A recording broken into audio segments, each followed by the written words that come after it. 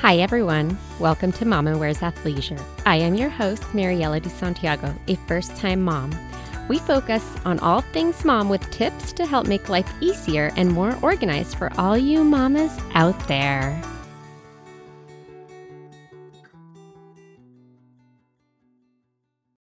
Hi, everyone. Today we're going to be talking a little bit about autism and what it is. Hi, I'm Corey. Yes, you know, I'm the author of Autism with a Side of Sushi, a book I wrote about my journey being a mom of a son that is a high-functioning autistic child. Thank you for that. So you mentioned that your son is on the spectrum. Can you share a little bit about your experience about when you learned of his diagnosis and what that was like?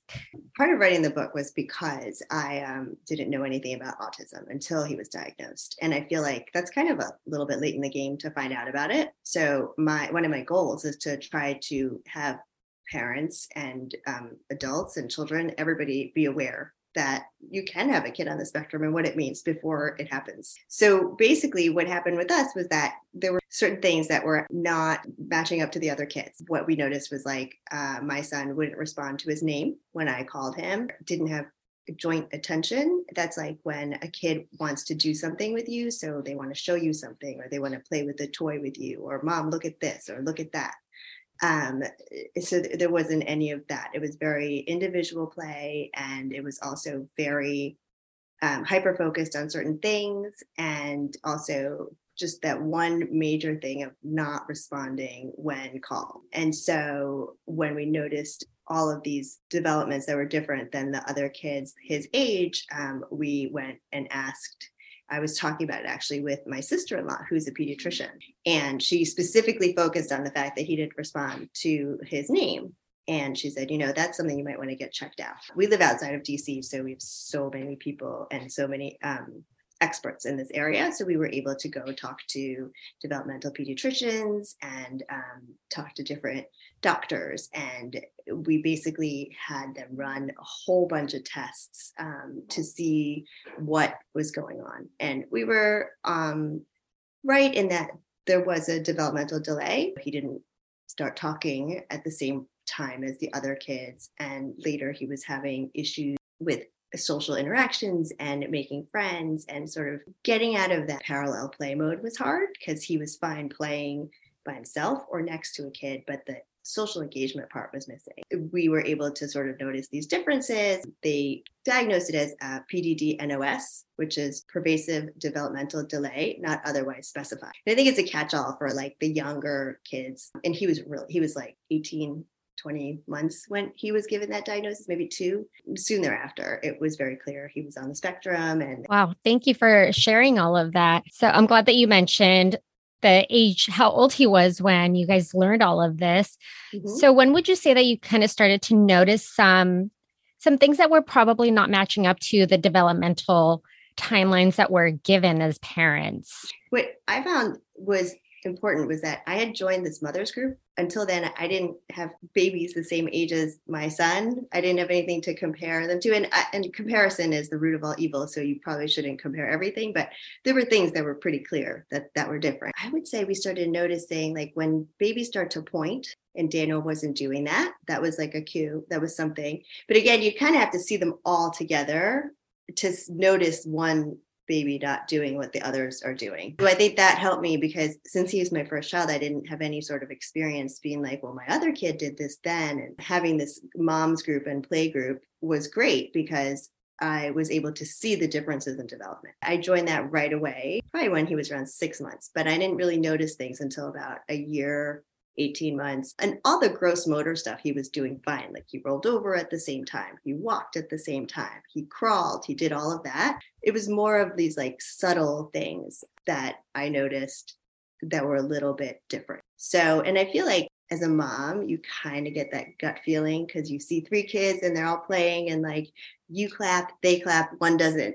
You call their name and all the other kids are reacting and then one isn't. So in your gut, you start to see a little bit of a difference, whether you want to admit it to yourself or not. And it took me a long time to admit it. So I would say, you know, maybe as early as 18 months. But again, all of this stuff is really hard to diagnose because when they're little kids do weird thing. So it's not uncommon for a kid to not get diagnosed until second grade, third grade, fourth grade, fifth grade, and you could just think, oh, well, my kid is just a little quirky, or my kid doesn't like to walk on grass in bare feet. It could be just like a few random things, or it could be something else.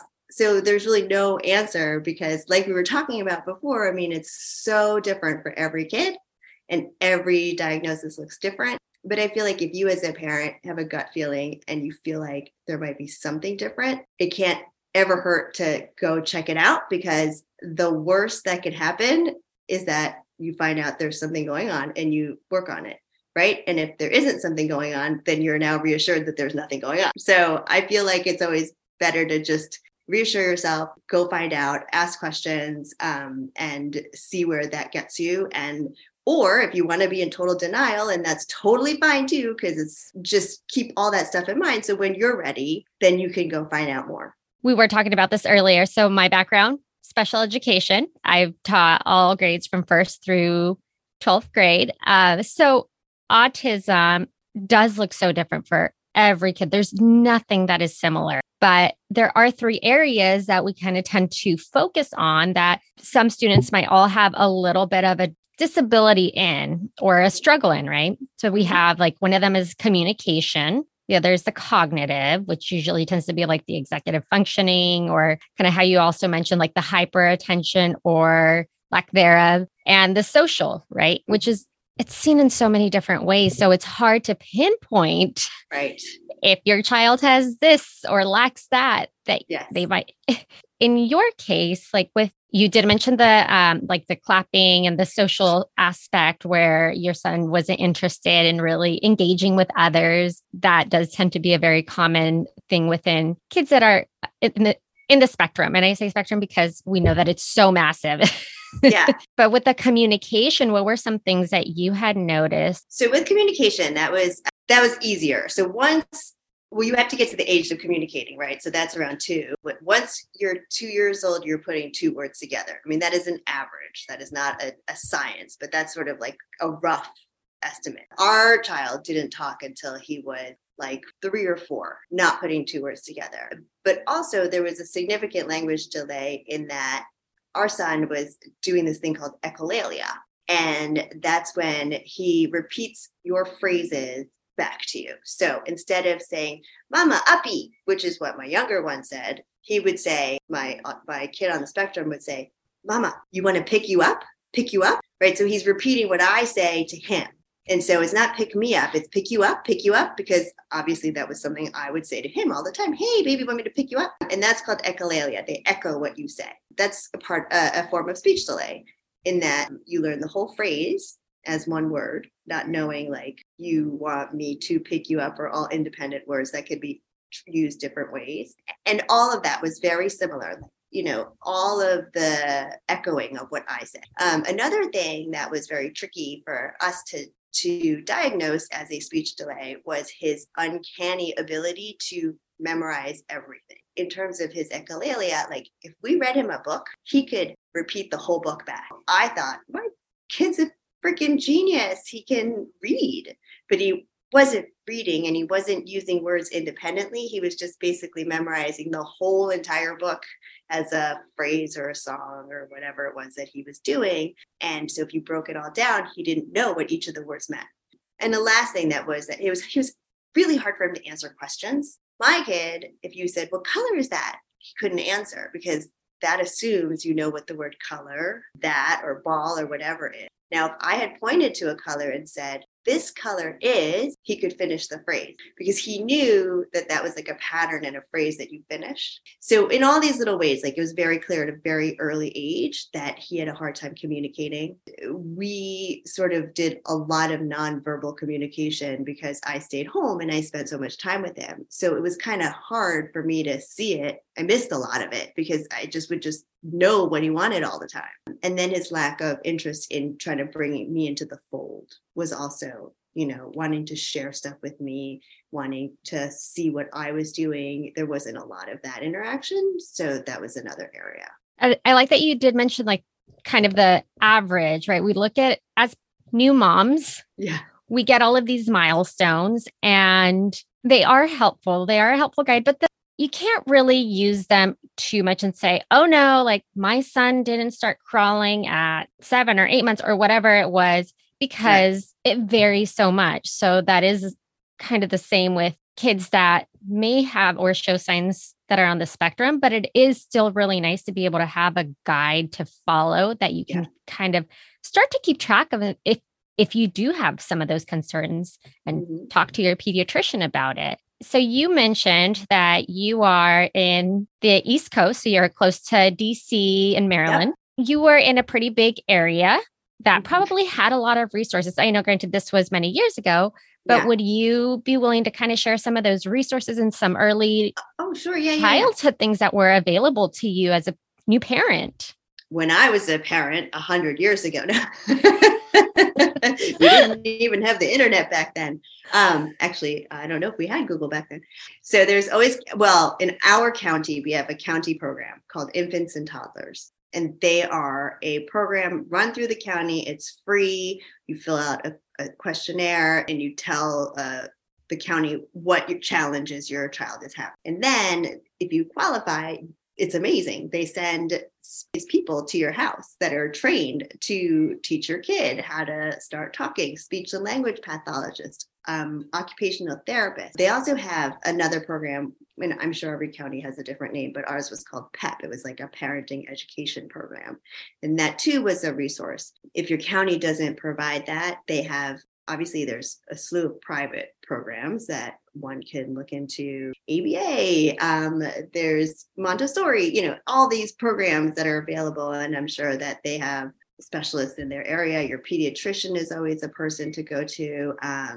Now you have podcasts, which has been amazing to learn more about this stuff. The internet, there's a lot of Facebook groups that I didn't have access to, but, parents going through the same thing that can answer questions. As long as you don't really want like an expert in the field, there's other parents that you can reach out to because people are more open about it. Libraries have a ton of these Mommy and Me programs, and they too are aware of all the programs available. So there's a lot of resources out there. You just have to know how to get in touch with one avenue, like one branch, because one person always knows how to contact everybody else. Once we had that person, we had everyone. You really just need like one person who has got their foot in the network, and then everything opens up to you. And it could be a neighbor that might just know somebody, So I would say, just if you're comfortable in talking about it, bring it up with somebody that you trust and see if they can guide you in the direction. And if it's not, it's just one phone call, right? Yeah. And there are so many resources available. There's also a big focus on making sure to provide some of those interventions early on. My sister's also a special ed teacher, and she works with preschoolers that have autism and providing those interventions early on so that they can develop the skills, especially when they're in a larger classroom, and know how to be a student in the classroom, which with hopefully, any other peer and not in a separate classroom. That is eventually the goal, right? You want your child to be engaging with kids their age and not to have to be separated because they're unable to be part of the classroom setting. I'm glad that you just mentioned to be able to find one person that you can connect with that can open all of these doors for you. Is there anything else that you would like to share, or anything that would be helpful for somebody that's questioning whether they need to look into whether their child has some of these signs? I didn't want to admit it for so long.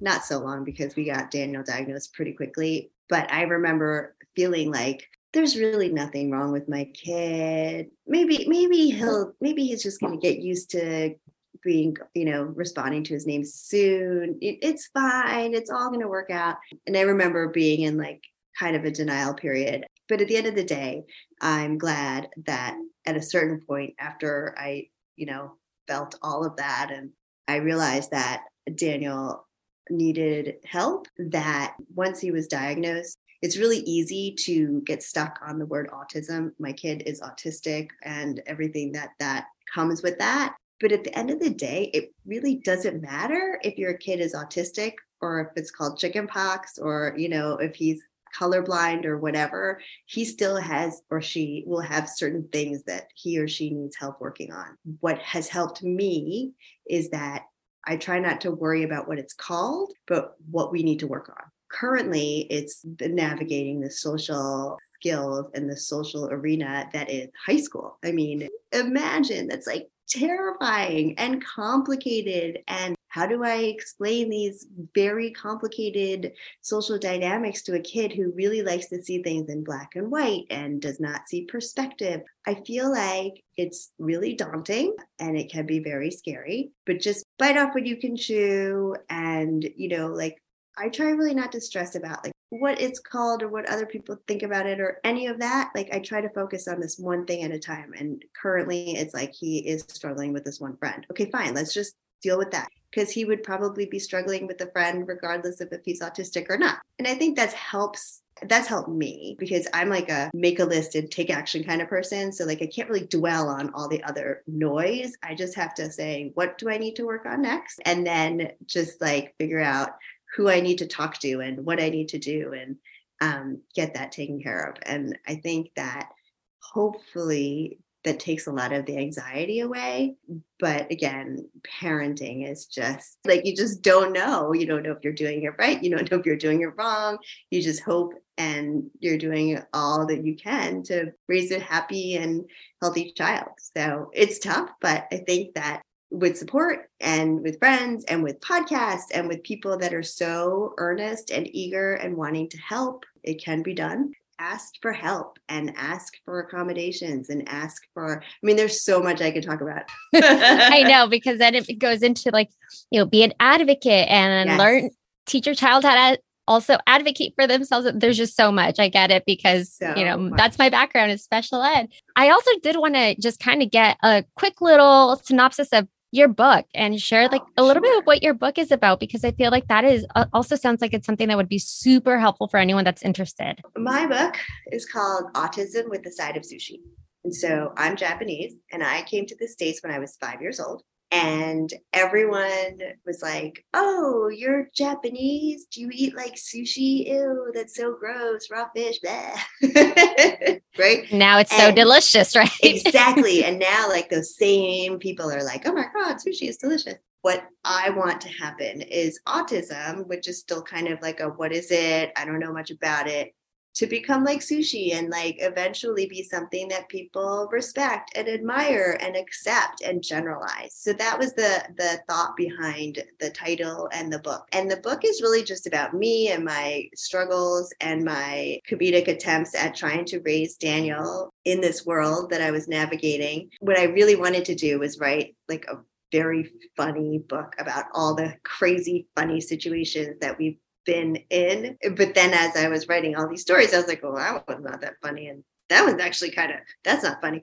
So then it turned into more of like a memoir. But the reason why I say funny is because when someone tells you a really funny story, you want to share that, right? You're going to be like, oh my God, I tell you this funniest thing that I heard today. And for me, the main goal is awareness and is like learning about my kid and autism after I've already had the kid and getting diagnosed is late. I want people to know about autism way before that. And now with 1 in 50 kids being on the spectrum, my goal is that if we can just all talk about it and tell like a really funny story that you read in my book, like you're never going to believe this kid did this. Being able to talk so comfortably about autism does so much good, because it then raises awareness for autism in a positive light, and it makes it easy to talk about. And I feel like once people start talking about it, that's when the awareness happens. And talking about it comfortably is when the awareness happens. And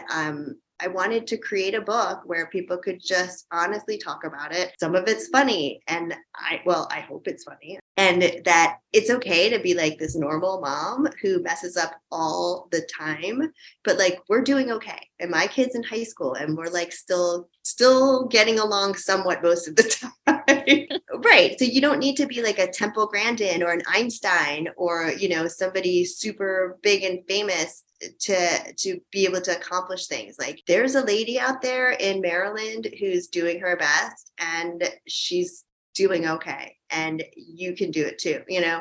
And that was the kind of like camaraderie that I'm going for, because it is a hard topic to talk about, and sometimes I find it hard to talk about depending on the mood I'm in or depending on the situation I'm in. And so that's why I'm really, really careful about saying like if you're ready to talk about it, because some parents don't want to share their kids' diagnosis, and some parents like me are like, we wear it like a flag. We're like, yay. But all of it's okay because we're all kind of just struggling. And I feel like the more people are respectful of other people, then everyone's lives can only be better, I think. Thank you. Thanks for giving me a few minutes to share your background and your experience with this, because I know it is a hard topic to talk about for some people, but I think it's also a very important topic and something that is so in front of us. And a lot of people might not really understand it, especially like, again, because it's such a wide spectrum that it's so different from person to person. But just being able to kind of get a little bit of knowledge of like what it is and being more open to like understanding, that goes a long way. And willing to talk about it. So read my book. Like that shameless plug. Thank you. Yeah. And reach out to me on social media. Like if if you're a parent and you need to talk to somebody, like I am that somebody, I'm happy to talk to anybody. Let me know what you think. And, and everybody can about anything really. Tell me what you like to eat. I don't know.